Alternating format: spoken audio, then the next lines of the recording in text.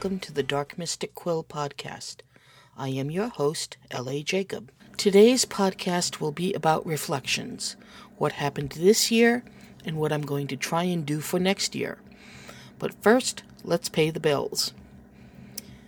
Did you do NaNoWriMo this year? Do you have 50,000 words of blech? Or is it 50,000 words of pure genius? Either way, do you want to see it as a real live book with a cover and your name on it and everything? Well, we have just the opportunity. Paper Angel Press is reopening for submissions. Take that story, polish it up to a high sheen as best you can, and submit it. What's the worst that can happen? You get a personalized letter instead of one of those "your work doesn't fit" form letters. Go ahead and get your own book by next year for Christmas. Paper Angel Press. We bring work of fiction and art to light.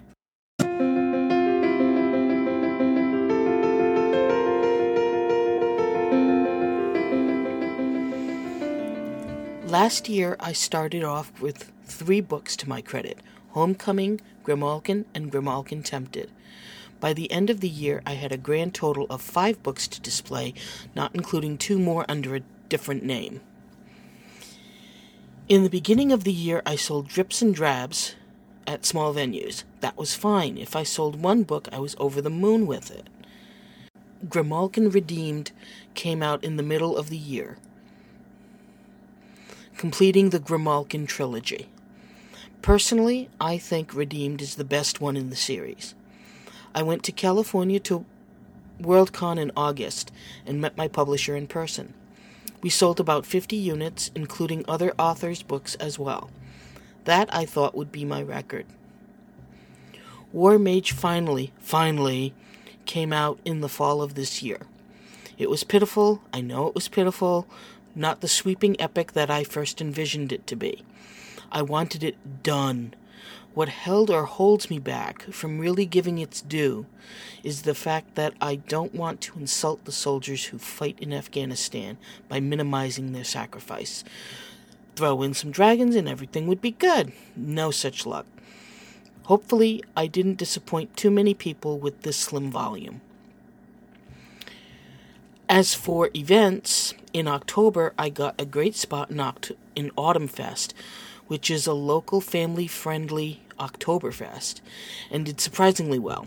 In November was the wild ride that was Rhode Island Comic-Con, where I sold almost 50 units in 3 days, going out of stock in 1 point. December was the Rhode Island Author Expo. Again, I did surprisingly well. But it's not just the sales, though I'm ecstatically happy whenever someone buys even 1 book. It's the people. It's the people who buy the book, who end up loving the story and the character. It's the people who come up to my table and say, "Wow, I'm impressed you're an author." It's the people who I also set up with, making friends with other authors. It's the people that I write the story for and who want more. I thank you, dear reader and dear listener. So what's coming up for next year? I've gotten a few requests to know more about some characters in Grimalkin, like the Knights of the Rosicrucians, Whatever Happened to Becky and Reverend Green, and more Grimalkin stories. There may be a quote, Next Generation, unquote, story with Mike and Ash, but I'm not sure. Again, that would be a young adult story, but much more contemporary. I have a story that I wrote for NaNoWriMo a couple of years ago which needs a great amount of cleaning up. It may go under my pen name. Another NaNoWriMo book that I did this year is called Yellow Tree. That also needs some serious cleaning and will hopefully be out in the fall. At least that's what I'm aiming for. And about the podcast. Yes, I know I'm sometimes sporadic. I generally try to get these out on the 1st and 15th of every month, give or take, so bear with me if I don't get it out on the right time.